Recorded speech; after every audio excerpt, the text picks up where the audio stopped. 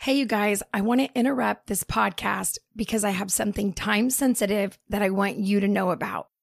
On September 13th, 14th, and 15th, I'm hosting an online 3-day event, and it's absolutely free. All you have to do is register. We're calling it Created for More because we believe deep down inside all of us, there's a voice really connected to the way God created us that knows there's more on our life than maybe what we're living. And we want to help get that out, that purpose and that call. So we're going to look at 3 main topics we believe are critical for you to live this full, wholehearted life that you're called to. We're going to look at defining your boundaries. We're going to look at hearing and knowing God's voice. And we're also going to discover how to chase those dreams God's way and maybe even find out if they're His dreams. So join me. It's absolutely free, September 13th through the 15th. And if you want to invite somebody, this is the perfect event because you can be anywhere. You can live anywhere. If you're in England, if you're in Ireland, if you're in Australia, this event is perfect for you. You can come to the event. So how do you get signed up? Very easy. Go to thetruthacademy.com. That's thetruthacademy.com. Or click the link in our show notes and make sure you sign up. Once you sign up, we'll take it from there and make sure you get all the reminders and you won't miss a thing. You guys, I'm so honored to do this life with you. And I really believe these are the moments that change our lives. Hi there. Welcome to Home with Havilah podcast. I'm Havilah Cunnington, your host. And I'm really excited you're joining me today because we are continuing on with our Boundaries Refresh series. If you've been following along for the last couple of weeks, we've been looking at boundaries from a couple different angles. We've looked at boundaries with extended family, boundaries in work. We also did boundaries in marriage. And we've just kind of been trying to circle all the different aspects of the questions that you guys have about boundaries.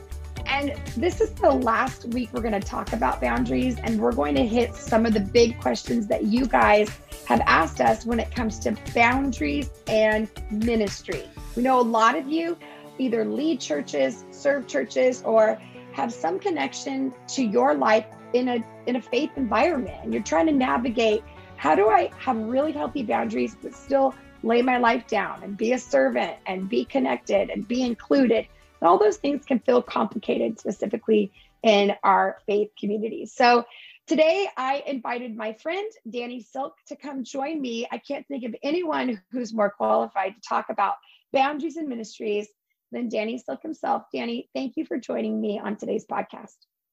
Hi, Havilah. It's great to be here.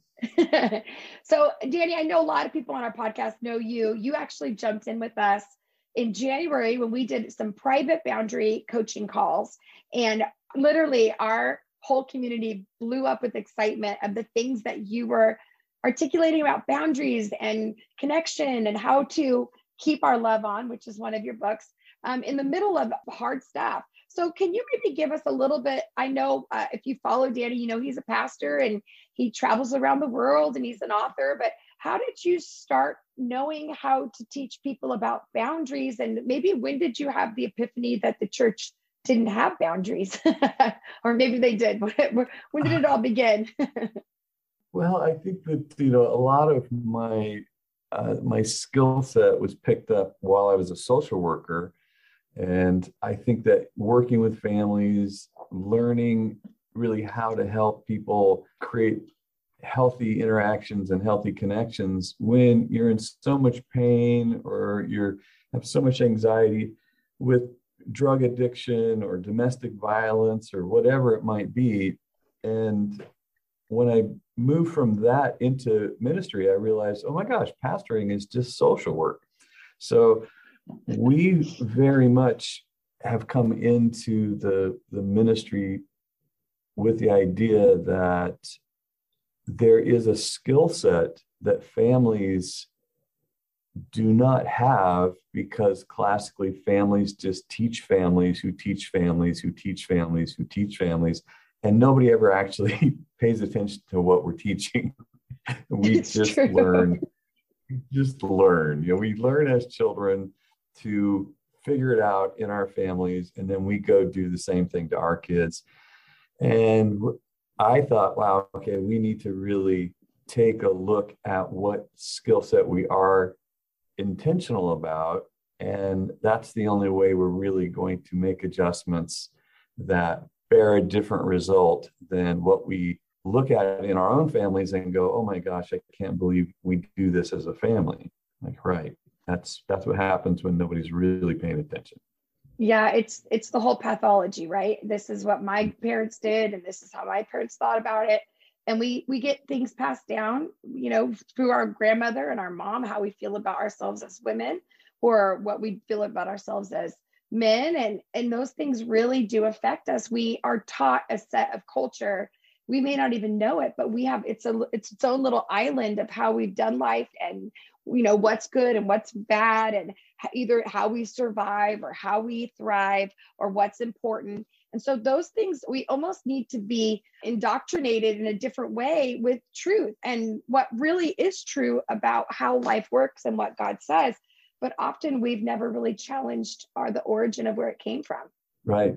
I mean, I didn't know that I used my fork a certain way until I went to Europe, and everybody tips their fork upside down and right. uses their knife a lot. And I'm like, wow, we only use our knife to cut. We don't use our knife as a wall to push food up against. And I just, you don't even know what you do until you see someone else do it.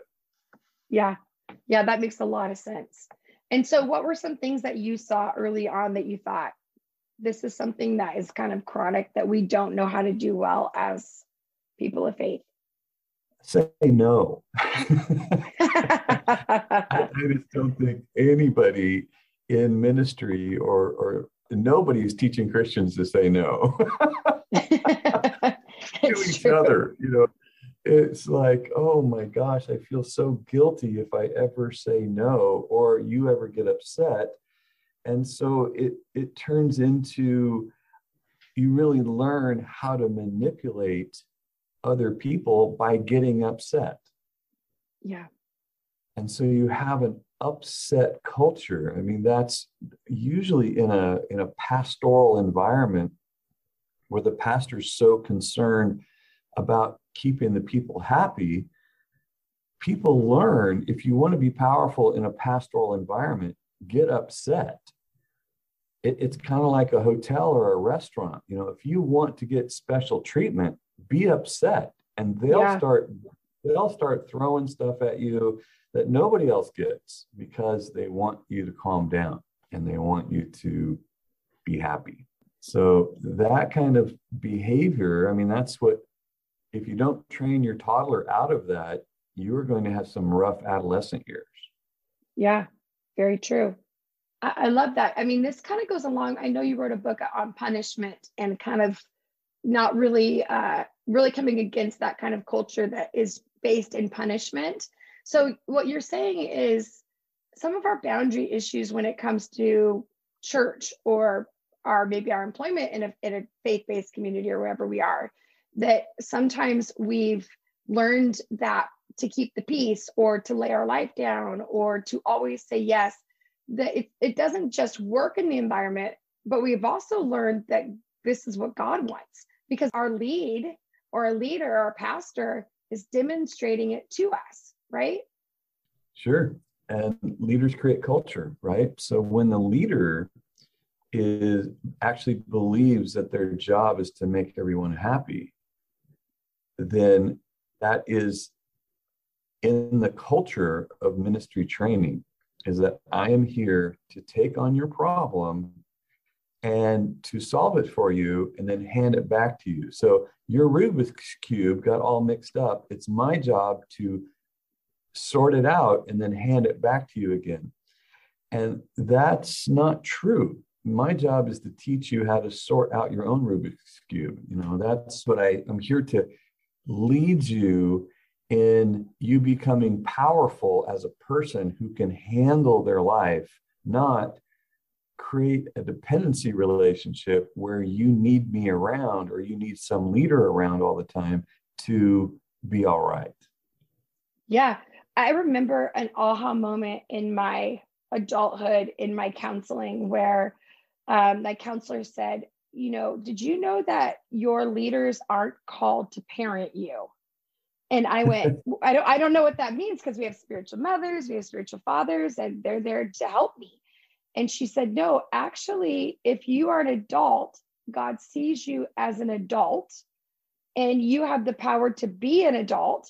And so your leaders are there to influence you, but they are not there to parent you.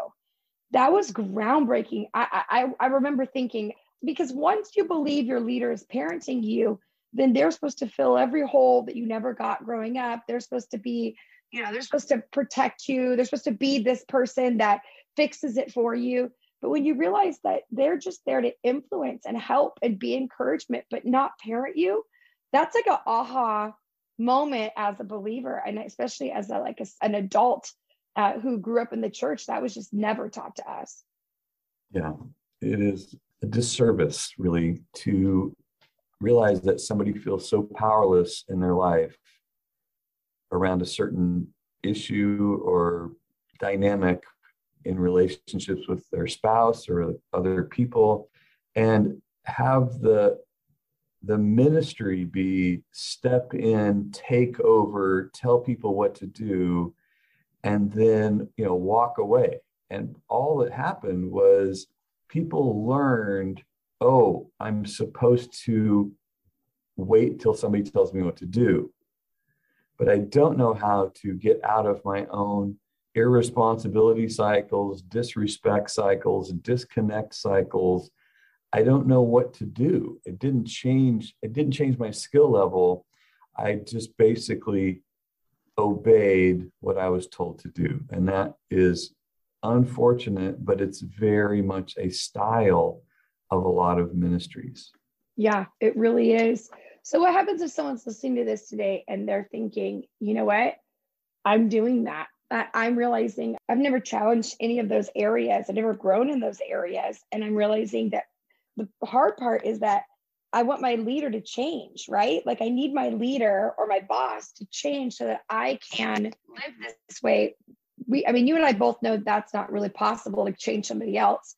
But how does somebody operate? How do they start to kind of move towards help when it comes to the relationship with ministry and their life? Well, I think that everything starts with me, in that if I change, I've changed my relationship with you. As much as if I started shooting heroin, our relationship would change. Yeah. And so I can start being a powerful person, manage myself, take responsibility for my thoughts, feelings, and actions, build some new habits, design a new character of interaction with other people, and all my relationships will change.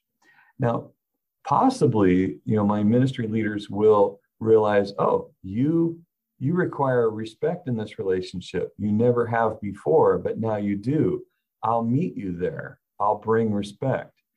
But they may not. They may think, your self-control feels like disrespect to me, and I'm going to try to shape you back into dependency.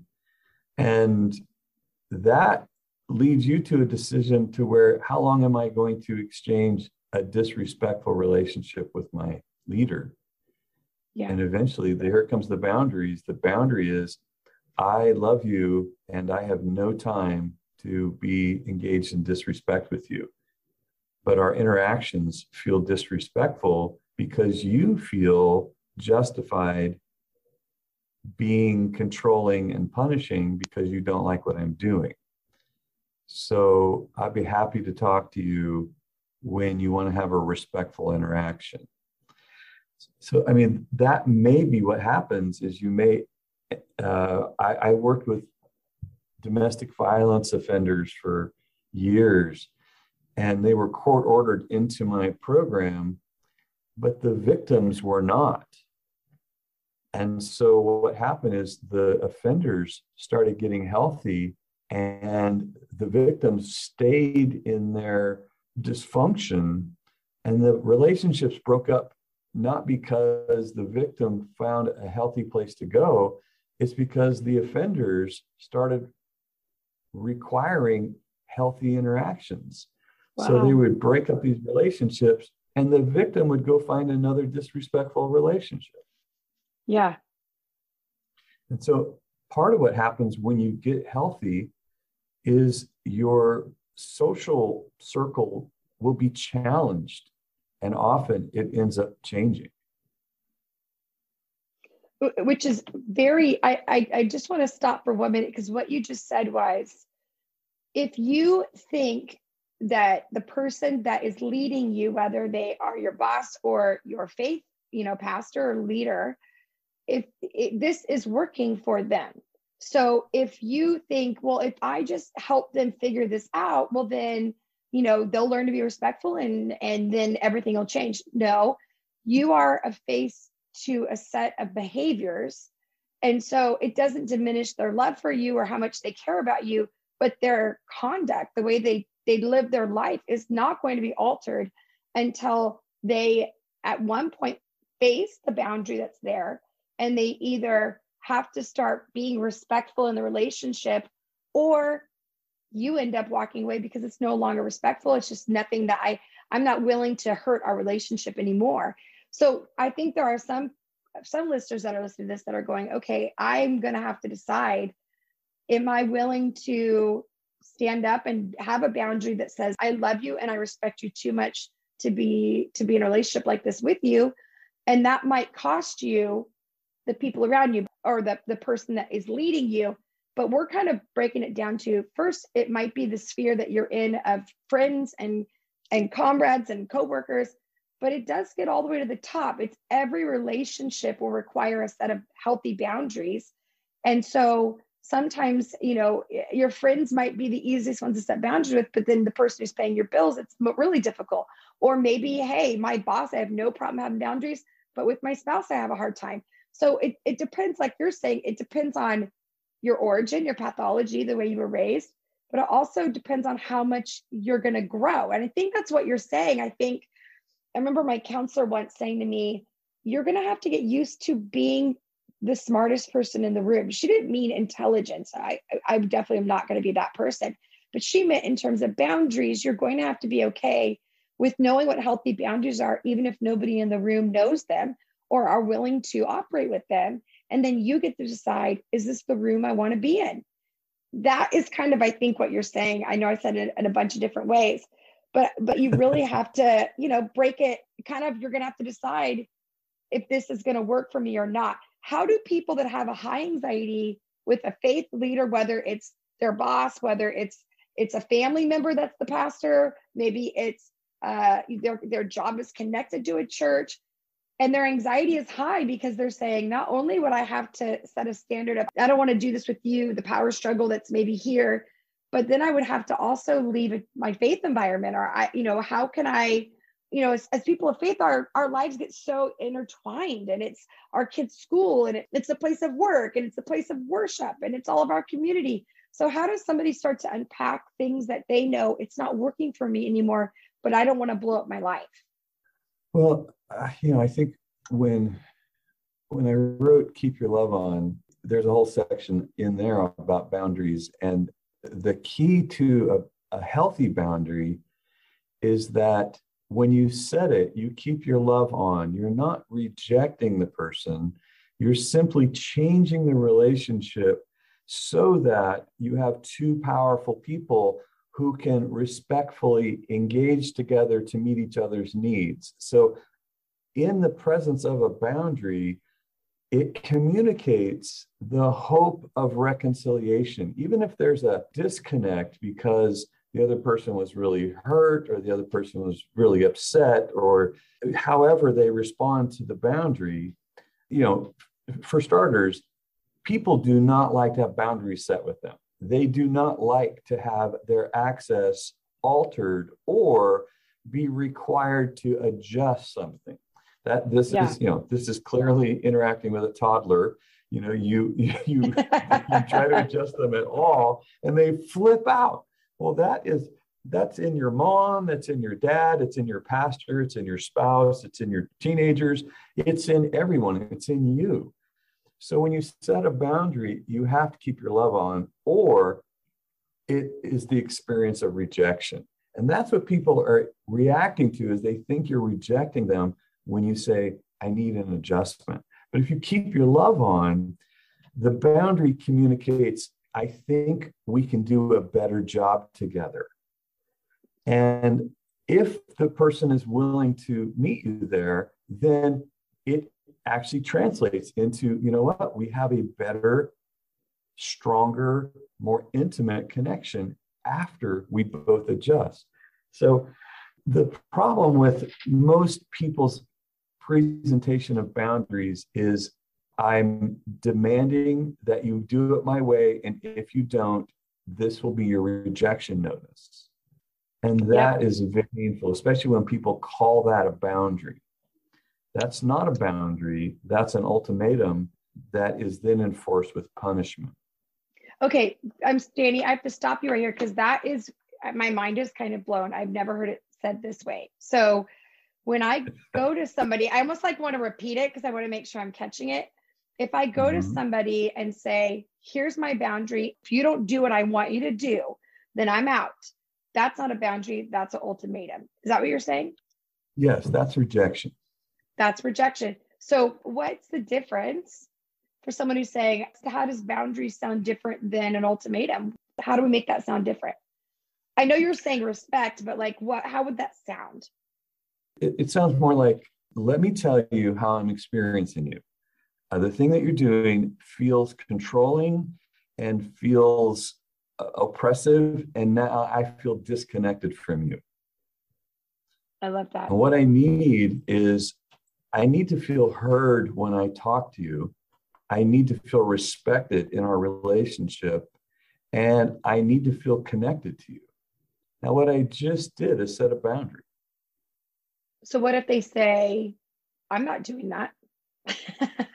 I haven't been doing that. You read me wrong, which is often what most people will respond with. Well, if you'll notice, I didn't tell them they're doing anything. Okay. I told them how I experienced them. If you're in a restaurant and somebody brings you your food and you go, oh my gosh, this is way too salty for me, they can't say, no, it's not. Yeah, very true. Because I didn't say, hey, there's too much salt in this.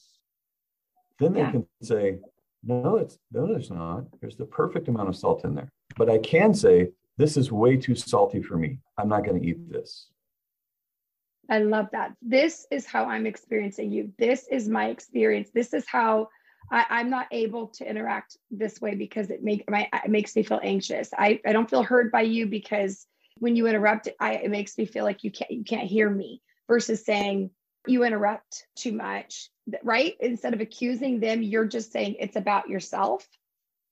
Right. So when we talk and you interrupt me, it feels very disrespectful to me. And I don't want to have a disrespectful exchange with you. So if you're going to continue doing that, I'm going to stop talking. Mm-hmm. That's a boundary.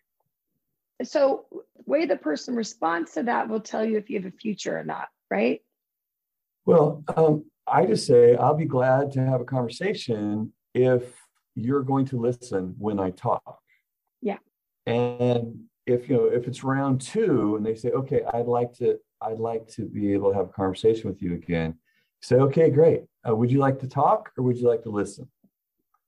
And say, I'd like to listen. Go, great, then I'll talk. And then blah, blah, blah, blah, I say whatever I say. And then I say, what'd you hear me say? And they go, I don't know. I was just waiting to talk. I didn't really listen. That's never happened, Danny.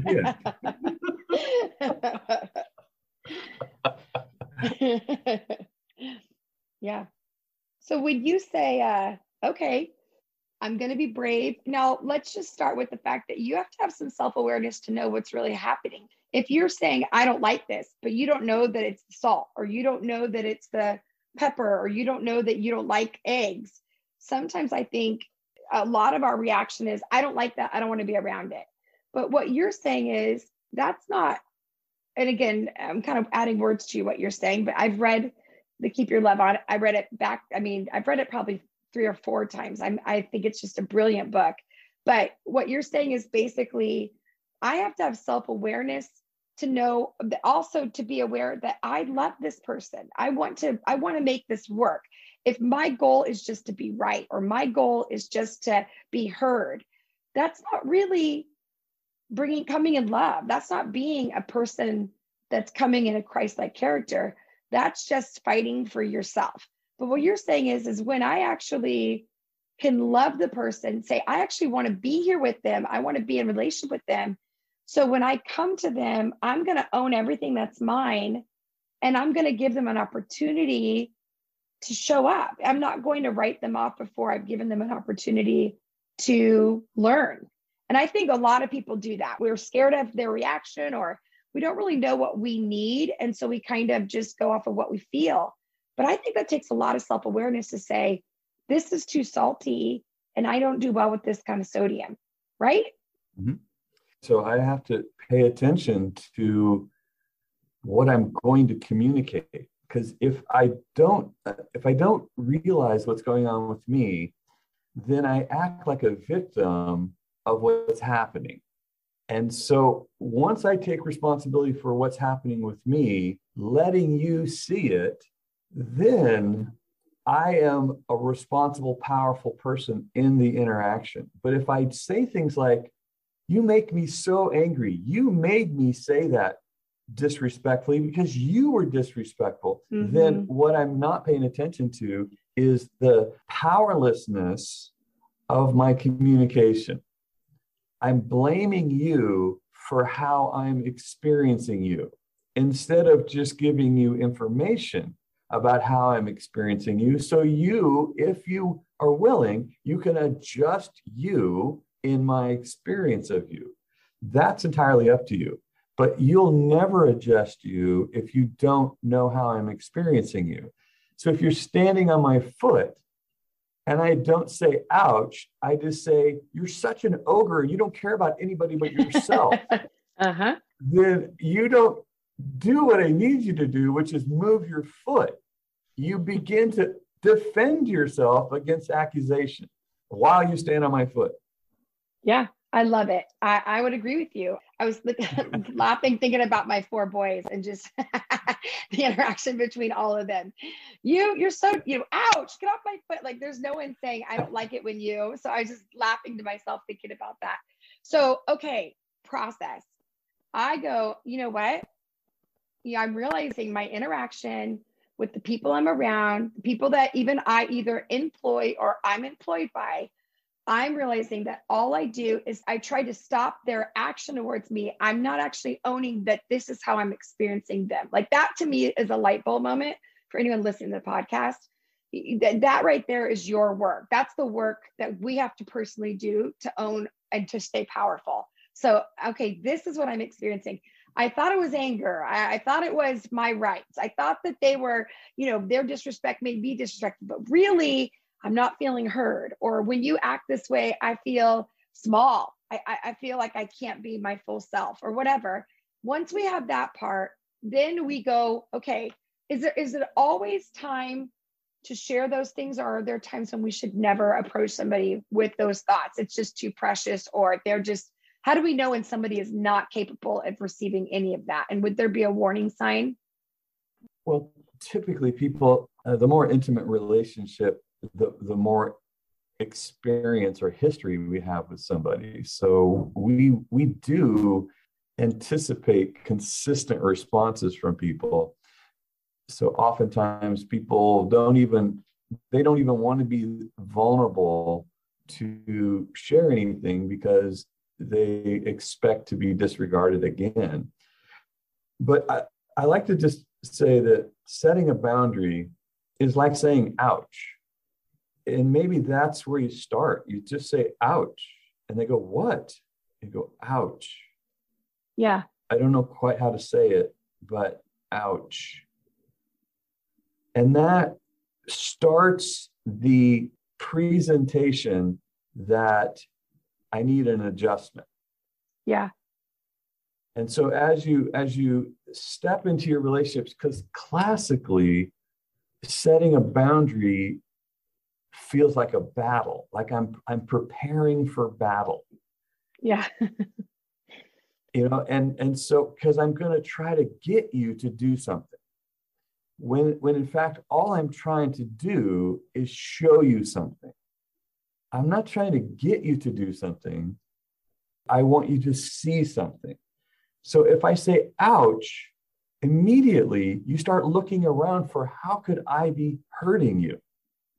Yeah.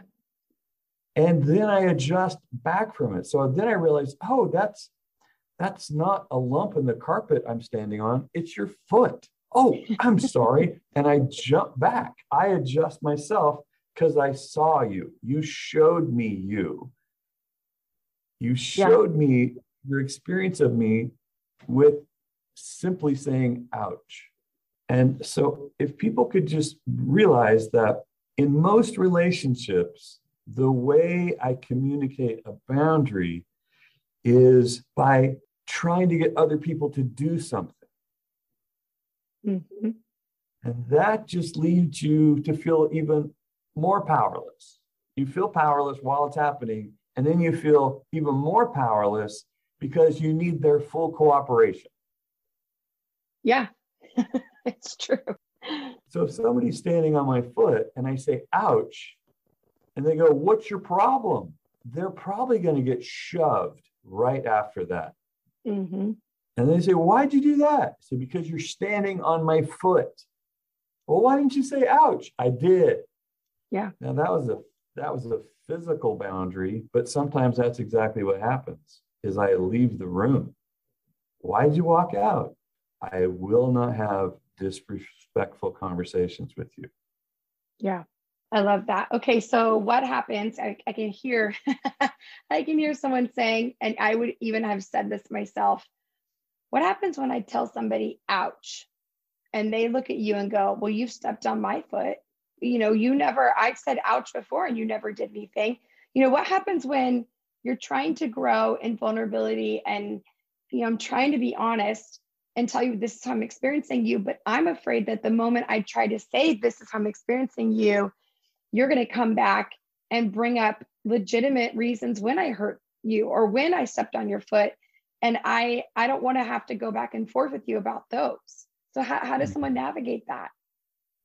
Well, this goes back to, I'm not going to have disrespectful interactions with you. And when somebody is justifying themselves to keep from adjusting to what you might need, for example, you say, ouch, and they say, well, you stepped on my foot earlier today. I was just returning the favor. You say, all right, maybe we can talk later. I have zero interest in your self-justification. And I am not going to engage in a disrespectful conversation by defending myself against your resisting responding to my ouch. You're in a mode, you're justifying, you're poised to send more disrespect than you already have. I can see that. Yeah. So I have two choices: engage, disengage. Okay. And so then I respect myself enough to say, you know what? I can see that they want to add more disrespect just to make their point or to protect themselves rather than hearing me. So I would say something like, hey, ouch. And they go, what? I didn't hurt you, or, which is dismissive, or, well, you've done it before, or don't be so sensitive, right? Whatever that reaction would be. And then if it's well, you've hurt me in the past, saying, I'd be happy to talk about that with you at a later moment. But right now, the way I experienced you was painful. And just staying on point without them deflecting to another thing in the past that would kind of pull you in, because what they're doing as well. And I believe, I want to say it's gaslighting. I don't always like to use like psychological terms because I don't have any business doing that. I don't have the full knowledge of it. But one of the things I learned early on was if somebody can get you to talk about something off topic, then it deflects from their own responsibility. So if you're giving somebody, hey, feedback, and then all of a sudden they're getting you on some other topic, then they're still not able to see that they're affecting you. They're kind of passing a hot potato. And now that hot potato is back in your lap and you're trying to say it's hot and it hurts, but you're still not at the point. And so I remember asking a counselor at one point, well, what do I do when they want to go somewhere else? Not necessarily like we just talked about some similar experience that maybe I had done, but they want to go somewhere else. Her response was, just agree with them so that they are still holding the hot potato, right? Like, well, so-and-so does it. Yeah, probably so. Just keep letting them hold on to it rather than defending somebody else or someone else. Or, well, your mom does that. Well, mom doesn't do that. She's kind. Yeah, mom probably does do that. And the agreement allows you not to take on an ownership that you don't need. Is that true? I mean, I've definitely, you and I've talked about that. And I've read it in your books about, I don't know how you would call it, but those terms that keep the responsibility or keep yourself from taking responsibility that isn't yours. Like our kids, well, you're supposed to get my lunch. Yeah, maybe, probably so. Can you give our listeners a little bit of that? Because I think that will help them in the middle of a conflict to know how not to take ownership of the situation in the moment of anxiety. Yeah, that's in Loving Your Kids on Purpose. That would be the one-liners. I know, probably so. That could be, I don't know, nice try. You just want to get that tattooed on your arm as a parent because you're going to be saying that for about 18 years. And it's equally effective with an adult if you can simply keep your empathy going. Like, I see you're struggling. I see that you're scared. I see that you are misinterpreting my actions as rejection. I can see that, so I have an empathy, but the main point is that's my disengagement. My disengagement is you're blasting out accusations, you're blasting out justifications. And so I'm saying, I know. Yeah. Probably so. I don't know. I know. I don't know. Mm-hmm. I know. Mm-hmm. I don't know. I mean, how long could you do that? Well, you could do that forever, but I wouldn't. I would say, I know. Hey, guess what? I'm not having a conversation that feels like this at all with you. So if this is what you're going to continue doing, I'll be leaving the room. Yeah. I'll be hanging up. Yeah. I'm just going to tell you what I'm about to do. Yeah. And then follow through. A lot of people will say, I'm going to hang up. I'm going to hang up. Well, I'm going to hang up. Like, you have to, the only way that works is if you follow through. If you actually hang up or leave the room, and then you teach people how to treat you. I love that. So you're saying, yeah, you could use those terms to disengage ownership at that moment, but ultimately as an adult, we can actually don't have to be in the conversation at all. They're not our kids. We're not parenting them, and they get to live how they want to live. And you're telling them, this is how I experience you. And if you want to be in my world, then this is what I'm going to need. It's going to have to be a respectful relationship. I love that. I love that so much. So what if somebody says, okay, I'm seeing right now that I'm a leader that has been treating people in a punishing way, or I've not been able to receive. What's the first thing that a leader can do to start making changes to where their staff or employees start to feel more safe to communicate things that aren't working for them? By doing a good job listening. If a leader does a good job listening, they actually create a safe place. And that good listening sounds a lot like, is this how you're experiencing me? Is this what you need? And the better that you get at that, the more sense it makes for the people who follow you to actually come to you and tell you. But if you self-justify, you dismiss, you deny, you get defensive, any of those things, then people just learn to talk about you instead of talk to you. Yeah. Wow. That's very true. So it really is being curious. It's being willing to take the risk to go and say, how are you experiencing me? And that can feel intimidating and scary, but ultimately if you don't know, it's very hard to be an incredible leader without any feedback. It's just how people perceive you. I think this has been so helpful, Danny, and I'm so grateful for you and all the resources. You and I can have a 20, 30-minute conversation, but really, you've spent a lot of time and energy and a lot of your own history in writing and creating resources that can help build the family and culture and life. So there's a lot. He's got one on parenting.